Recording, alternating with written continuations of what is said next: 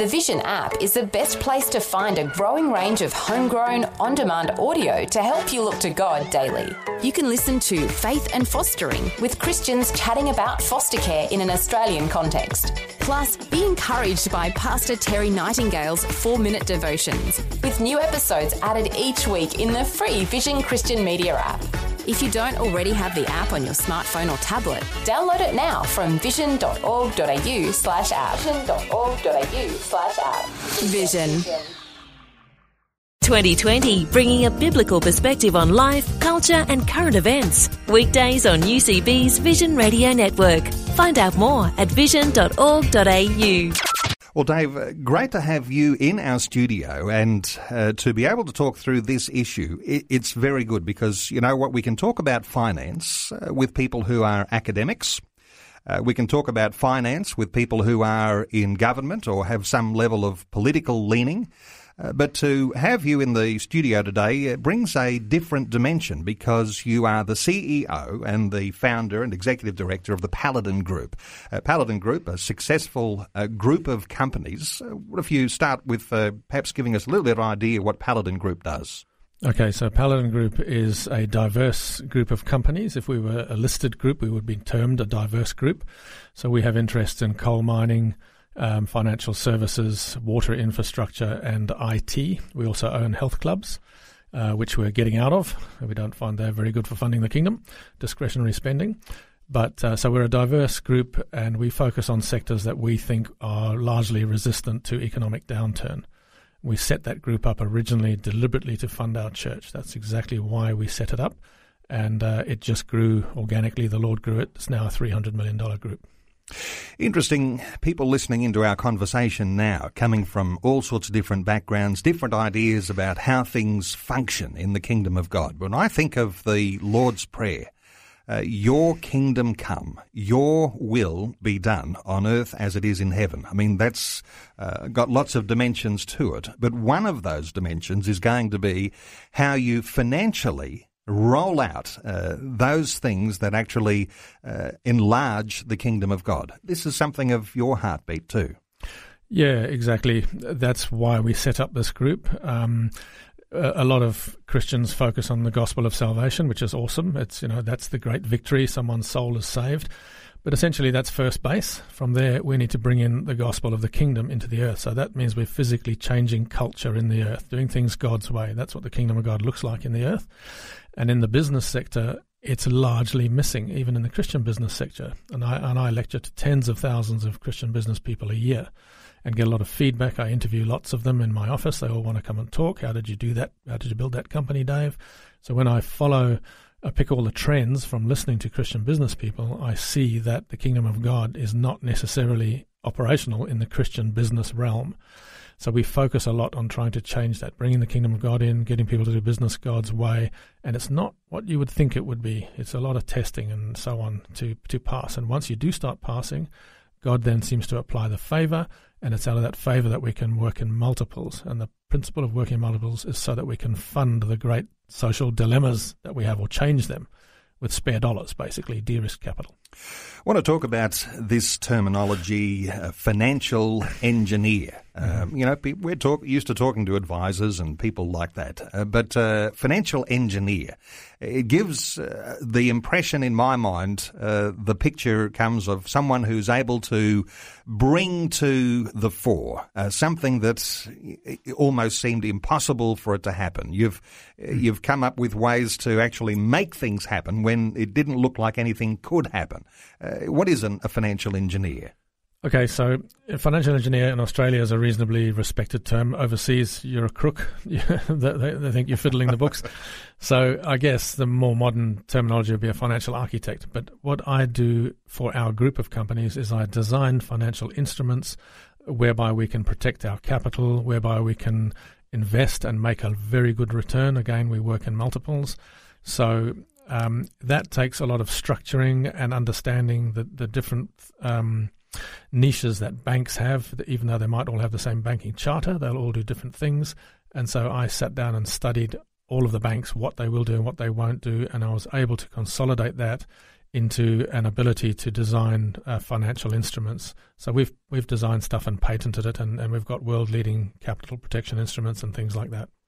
Dave, let me ask you about what you call your calling, because, when we're talking Christian life, Christian ministry, and people at all sorts of different places along the journey of their own lives, how do you recognise a calling, and particularly with your own story? You might like to fill us in on your story about how you came to feel this sense of calling to work with businesses, to actually establish a strong and successful business that actually has this mission to fund the kingdom of God. Okay, so to my mind, calling is quite broad. If we narrow it down to the word assignment, or the concept of the word assignment, then you can relate it to, say, Noah. When the Lord said, Noah, I want you to build an ark, and this is how you're going to do it, and so on. Or Moses, I want you to get my people out of there. Or Esther, I want you to go and make supplication, etc. So each and every one of those individuals had certain attributes as to which is why the Lord chose them to do specific things. So that brings us back to, okay, why were you put here on the earth, and why did God make you good at stuff? Why is your DNA such that you are an entrepreneur, or you are an excellent teacher, or you can sing? These things are to be used for the kingdom, obviously. That there's an obvious correlation there. Add to that your life's experiences, that's your training. So when you look towards your abilities, your giftings, that which you are good at, and, of course, your life's training and not your passions. Okay, gifts and passions are often linked together, but Moses certainly didn't have a passion to get those people out there. Noah didn't have a plan to build an ark. And Esther did not want to go and make supplication. Her life was at risk, so it wasn't her passion. Point being, if you put together what you're good at and your life's training, and then the Lord, you get some form of prophetic word or dreams, or however you might get your instructions from the Lord, that then would be your assignment. Mine came very specifically. I'm thick-skinned. It took a while for me to figure it out, but once I knew that the Lord wanted me to go and, shall we say, counsel the kings being Christian men and women in business, loosely, once I knew I had to do that, I engaged in that, and that grew then into the marketplace ministry called Kingdom Investors, which is now spread right around Australia and right around the world. And that ministry is actually activating the kings to fund the kingdom and teaching them how to work in these big multiples and so on. So that's really my interpretation of what most people might call calling. Let's talk about this calling and this assignment, because if you feel that there is a calling on your life, that you have an assignment, that's not a guarantee that you'll be successful. That's just the start of the journey, isn't it? Amen to that. Yeah, certainly. Of course it is. We've got to engage, and we've got to do it God's way. There's this business of intimacy with the Lord, getting really intimate to try and find out what is it that He really specifically wants you to do, and then get on with it. The bit about doing it righteously, that's doing it God's way. This is the thing that a lot of Christians don't take seriously. We don't take sin seriously enough, in my mind. I know we're all sinners. That simply means we have a propensity to sin. It doesn't mean we should go and sin. So if we're operating in the marketplace and we want to get the Babylonian system out and bring in the system of God, then we need to do it righteously. So we've got to learn how that works and how that looks. So just simply doing the assignment isn't enough. We've got to do it God's way and understand what that means. Out there in the big wide world, when you're in business, the ethics are a challenge. You talk about you're in the Babylonian business world. There is a sense, isn't there, that when you're a Christian business person and you recognize there is a higher calling, that your ethical values need to be high values, kingdom-level values, righteous-level values, that it's actually hard work. Do you think that scares off some very talented people from actually engaging in what might, for some, in whatever industry, could be a fairly dirty business? Yes, it does scare off people, but even in virtually every business that, we've bought a lot of businesses, we're an acquisitions group, we find a lot of unrighteousness in there, even purchasing Christian businesses and so on. And I'll give you a quick example. Our very first acquisition was a $2.5 million health club down in Canberra. We sent one of our directors, he relocated to go and run the health club. We did a full due diligence professionally through the accountants, cost the earth, And then about 3 months later, into the operation of the health club, we found that we had about 1/3 of our members that were illegally held in the club, and they'd left the club years ago, and yet they were still paying the monthly or the fortnightly direct debit. Now, this is a women's health club. It's the 5-star club of the country, and it's an expensive club. Now, these ladies had left, and in the ACT, by law, you cannot roll over a membership. You must renew it. And obviously, these previous vendors where we bought the club from hadn't renewed it. My director found this out and phoned me and said, "Guess what, Dave? We've got free members. And, we don't have to service them, and this is where all the profit's coming from." And I said, "Mate, guess what? We have to let them go." So we argued about it for a while, and eventually we decided we will let them go. We will email all of them and say, "Sorry, you've been charged. You sort it out with the vendor, but we are letting you go." So we stopped charging them, and we immediately went into running at a loss. Okay, so here we are, $2.5 million acquisition. We've raised a lot of money from investors, and we had to do what was right. We had to do it God's way. Soon after that, we found that we were actually ripping off the franchisor. We were not paying the correct royalties, etc., etc. So we phoned the franchisor and said, "Can you come and give us a financial audit?" And they did. They came and gave us an audit, and they picked themselves up off the floor and said, "No one ever asks for this. We always do it. We spring it on you." Anyway, at the end of the day, we said, "We think we owe you money." We owed them tens of thousands. Now, we're already running a loss, but we still had to do it God's way. Ultimately, we paid it all off, and now then we refurbished that club, and it's now an awesome, fantastic club and running swimmingly, and the rest of Paladin runs well because we passed those tests of righteousness in there. As you say, you've acquired a lot of companies over the years. Let me just take you back to early days, because perhaps it's early days where some of our listeners tuned into our conversation today may be thinking of where they're at. Did you anticipate in those early days that one day you would be in control of tens of millions of dollars in assets and those sorts of resources under your control? Or did you set out to be a moderately successful community business person? Okay, so neither. We certainly didn't anticipate running a $300 million group, which incidentally is heading towards a $1 billion group next year because we've got 2 major contracts that we should get. And we didn't look to be a moderate one either. Literally, I was given a prophetic vision by an elder in the church who said to me, I had a vision last night that this couple came out from Africa and they stood with a certain pastor by name and they built this church. And that pastor was down in Caloundra.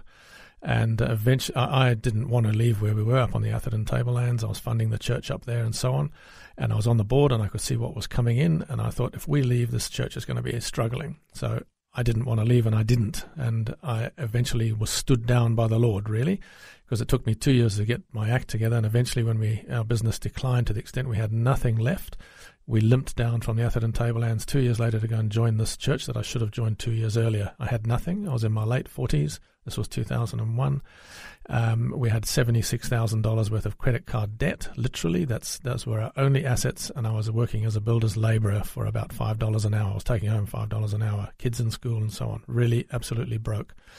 But when I got there, another prophetic word from a passing minister came and said, "There's finances written all over you, and you will write 6-figure checks for this church in the near future." So $100,000 checks with no assets, no money, no income. How do we start?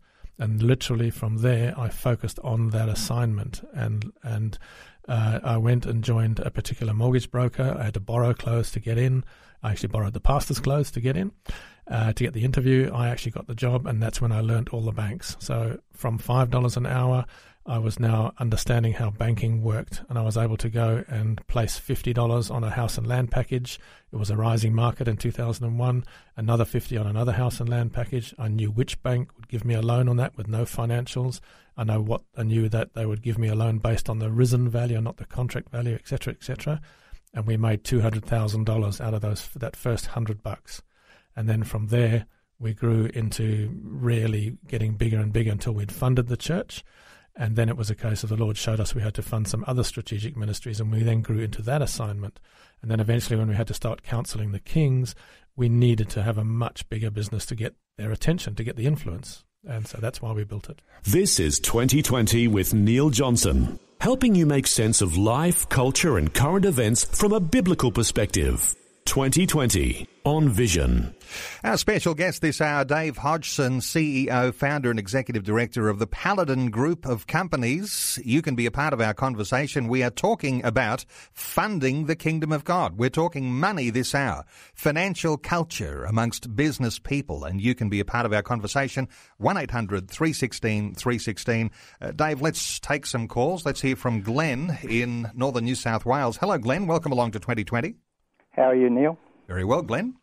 What are your thoughts on our discussion this hour, or do you have a question for our guest, Dave? A question. I just finished reading the Harbinging, and with regards to the way it put forward the collapse in 2008 and the issues that are arising later in the year, particularly at the fourth of the red blood moons.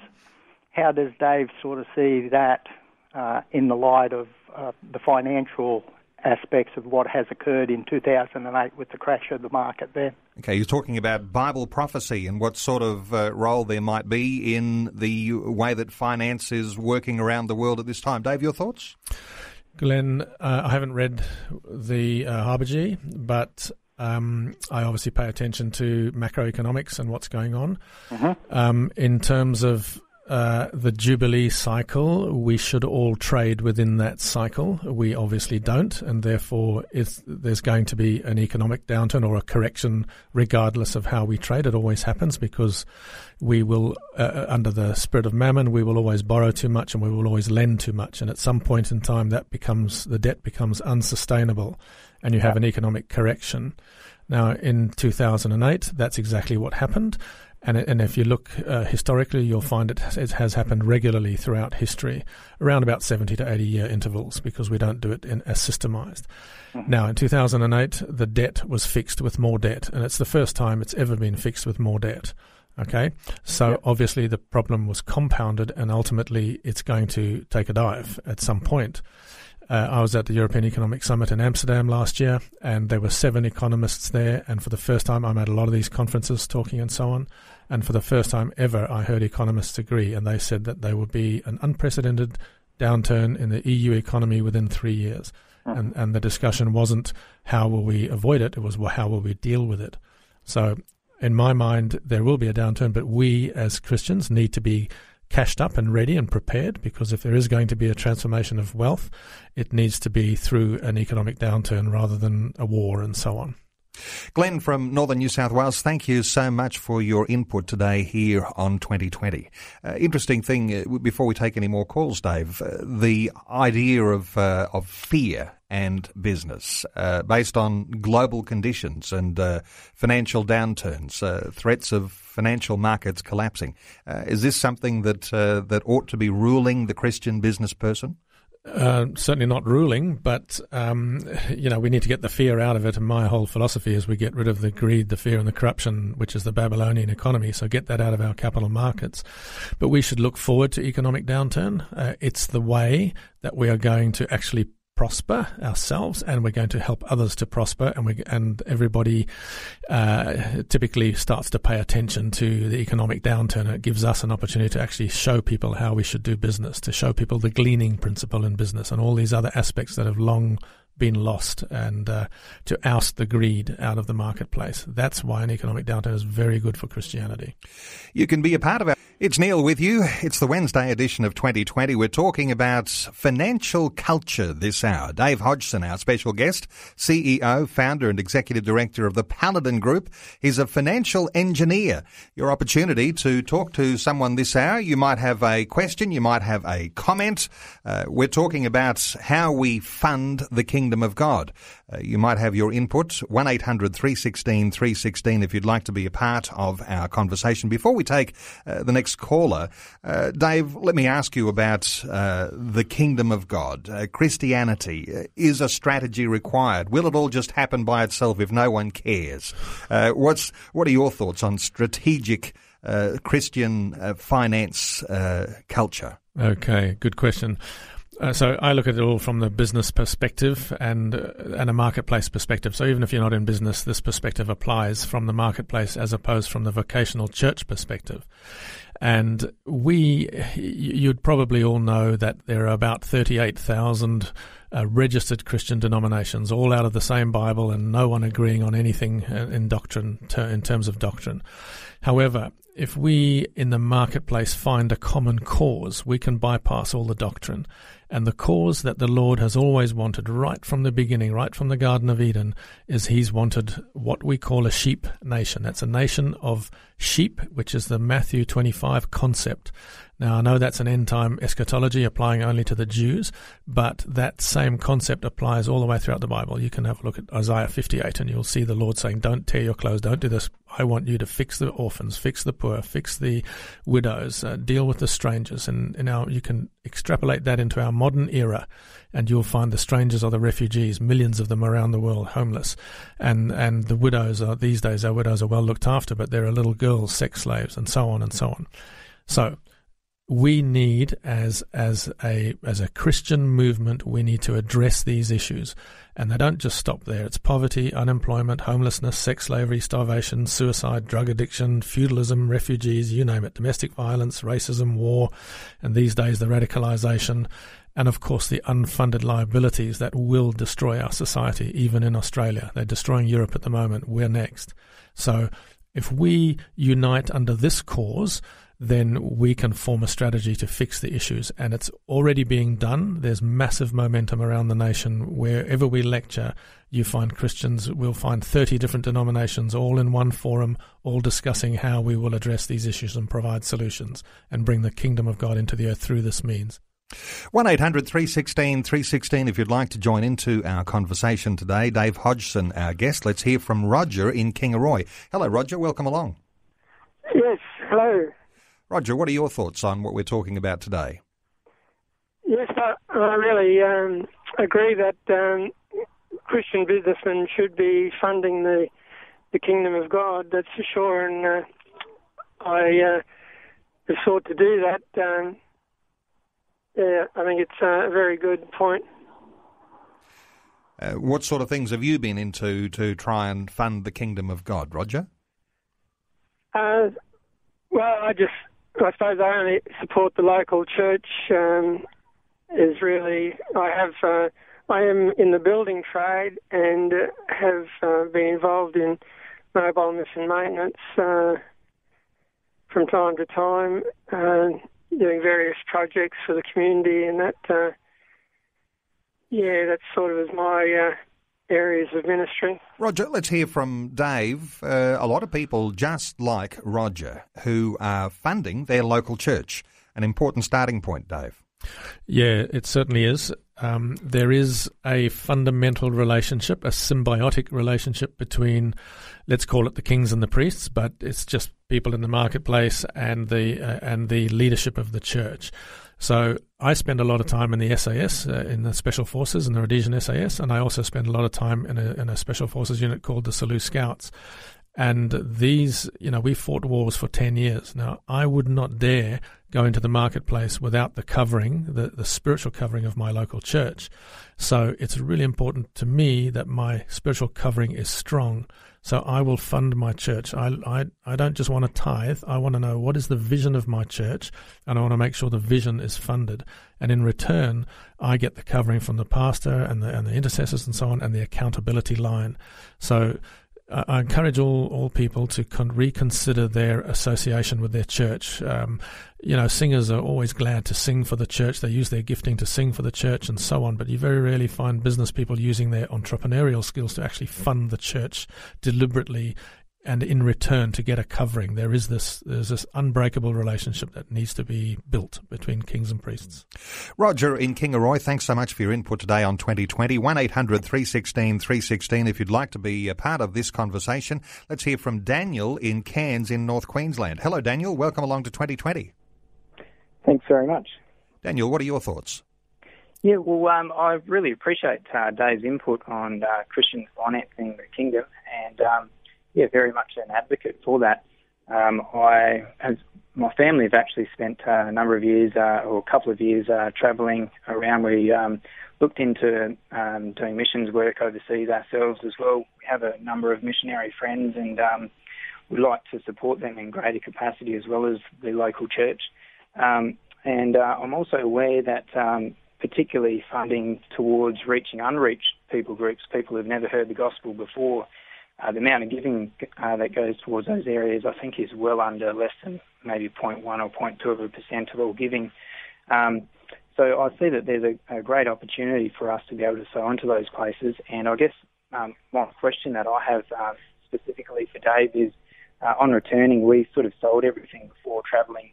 Coming back, I've just started up my own business and looking at creating some investments and assets to generate passive income that can be used to finance the kingdom. One of the challenges that I have is running my own business and only just starting up. It's very difficult to get a loan to purchase any assets, and I was keen to hear of Dave's advice on how you can start with without much finances, and on perhaps being able to generate some assets and purchasing investment. Okay, Danny, there's a lot in that, but let's just go past the loan bit first and consider creating revenue instead of debt. A lot of people say there's a lot of issues with debt. I mean, I use debt a lot, but there's debt and there's debt, okay? But let's go back to revenue. It's not that hard to make money with no outlay these days. I'll just give you a quick example. A relative of mine wanted to, who's actually a renderer, okay? It's actually my son. And I said to him, look, one day your body's going to break down. We need to consider using your head as well to make a quid. So eventually I had offices in China, so he came along, went to the Canton Fair and wandered around for 3 days just collecting pamphlets. When he came home, him and his wife got together and they went through all the pamphlets and decided, let's import fiberglass ladders. Okay, so they chose well. Not much goes wrong with fiberglass ladders. And so they wanted now to import them, and they had no money to actually get the first container. So I said to them, why don't you just put the pamphlet on eBay, you pre-sell them, you get a 30% deposit, you have 60-day delivery, and because the markup is so substantial, you can pay for it with the deposit. And they did that. And nowadays, there's the whole of their backyard is a shed. Their garage is just full of ladders. There's containers coming day after day, and they make more out of that than they do out of rendering. So they started with zero outlay and just an idea, and I could name 100 of those. Daniel in Cairns, like to talk some more, but thank you so much for your input. Quite a few calls we'll get through here. Let's hear from Julie in Queensland. Hello, Julie. Welcome along. Hello. Julie, what are your thoughts? Look, I was just wondering what advice Dave would have for me, and no doubt that there are others in similar situations. I'm on a disability pension. I have no health to do anything. I have been ill for 33 years, so I haven't learned how to use a computer and all that sort of stuff. I have a lot of good ideas for products that I think could be marketed, but I have no connections to help me do anything about it. I actually very much need to make money for practical reasons, just to get by myself. I have an illness that makes me very hypersensitive to the world that we live in. It makes it very difficult to have any friendships or relationships. I can't attend church. I am a Christian, but for many years I have wanted to do a charity foundation that would reach out and support financially and practically and sensibly people with this illness and families who have children with this illness.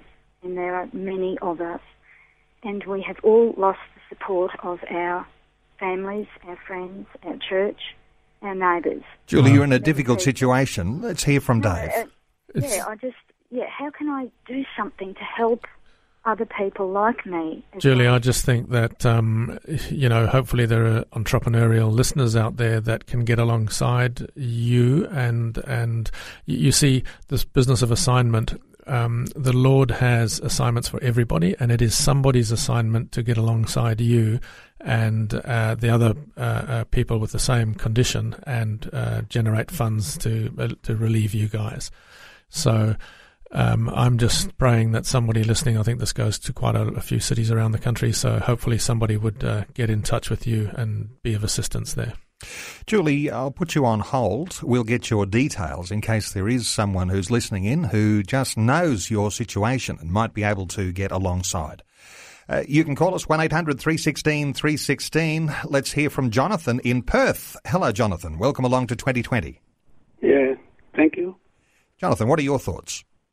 Yes, well, I want to make a comment on what I've been explained. You know, if you want to make a business, you have to do it in God's way.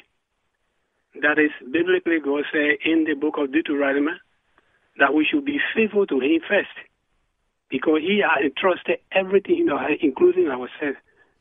The cattle, the crops, everything, the tree, you know it. God created them, and He gave it to us. So if you want to make business, start with God's principle.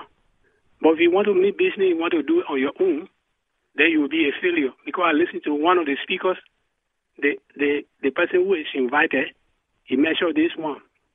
So I say, if you want to do God business, do it in God's way. Hey, God talk about the same thing too. America mentioned it too. So in my view, if we want to do business, let us do it in God's way. If we get the 10% that belong to God, then God will bless our business. But I find a lot of businesses today going on. They are robbing God, even including those who they are making their customers. They are not faithful to them. Yeah. So if we are not faithful to God, our business will go down.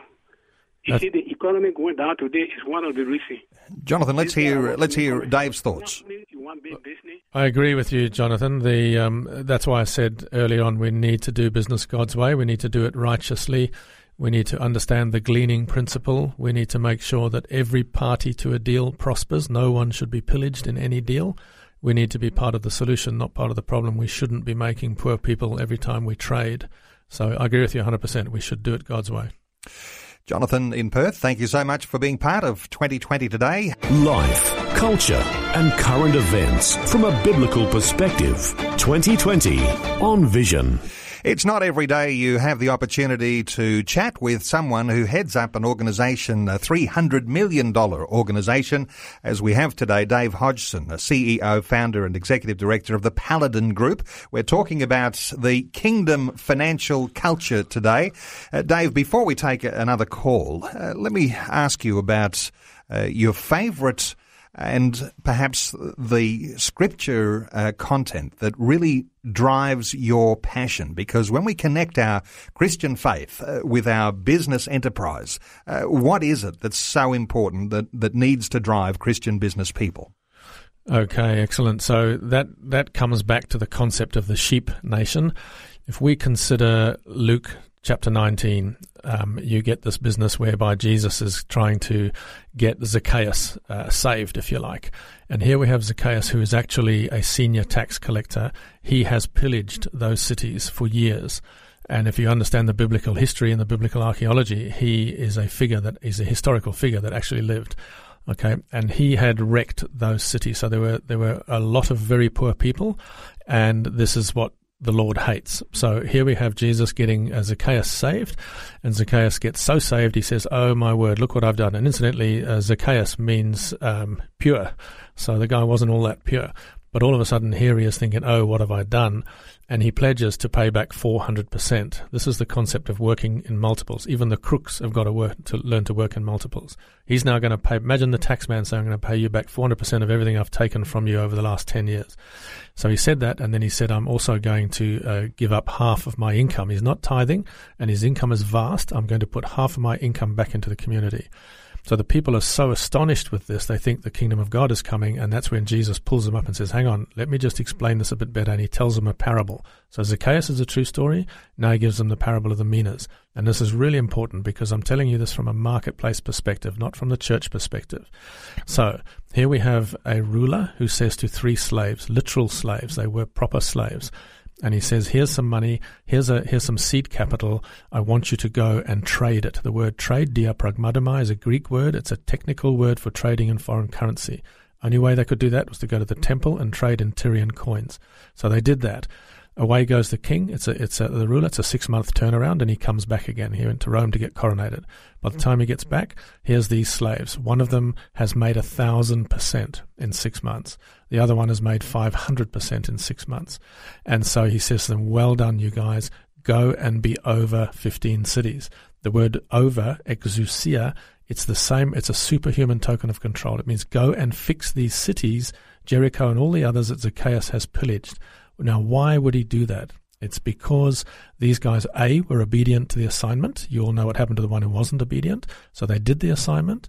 B, they did it righteously, but we overlook they actually brought the money back. They brought back 1,000%. These were slaves. They could have run away. There's no way they could have found them, or they could have brought back half. So they did that. They brought it back, and of course they learnt to work in multiples, and it's the working in the multiples that will fix these huge social issues, and that's the background of those scriptures. The talkback line open, 1-800-316-316. Our guest is Dave Hodgson from the Paladin Group. Let's take another call. This is Kay in Queensland. Hello, Kay. Welcome along to 2020. Hello. Hi, Kay. Where are you calling from? Cairns. From Cairns. Kay, what are your thoughts?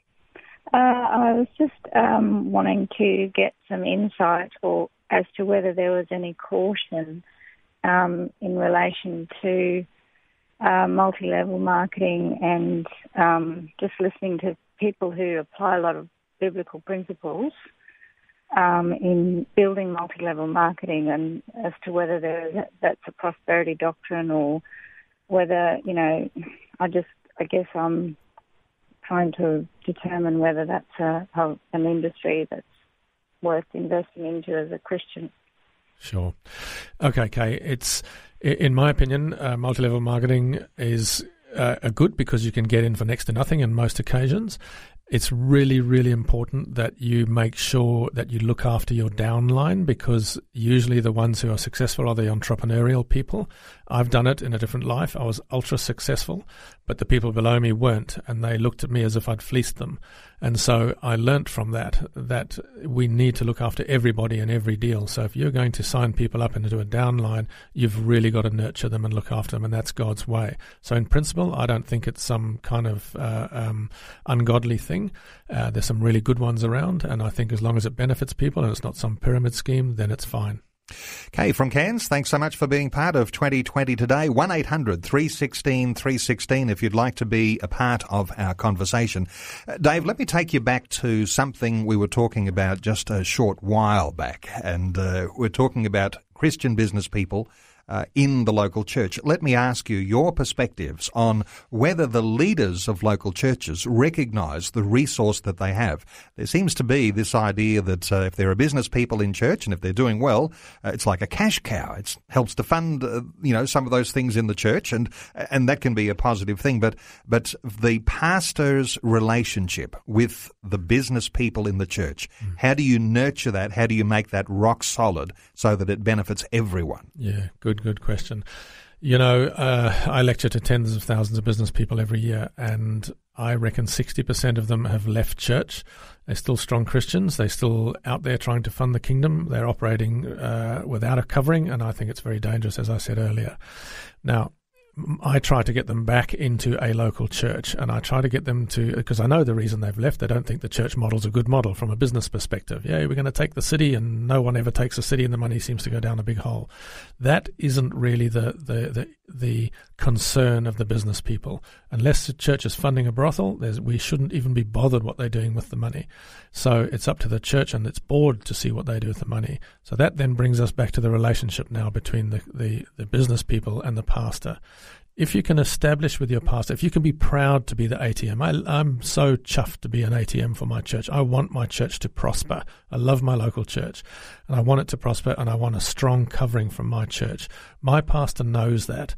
A lot of pastors come to the marketplace ministry that we have, Kingdom Investors, and we honour them all the time, and we try to show them the relationship between the kings and the priests from the king's perspective, because they already know it from their own perspective. Once the business people understand that they can just sit in the audience of pastor, they need to be the lowest maintenance Christian in the whole church, and so on, and really just get on with their assignments, the relationship really welds and gels together very well. 1-800-316-316. Still time to get your question or your thoughts on this kingdom culture when we're talking finance. Let's hear from Belinda in Hobart in Tasmania. Hello, Belinda. Welcome along to 2020. Hello. Thanks very much.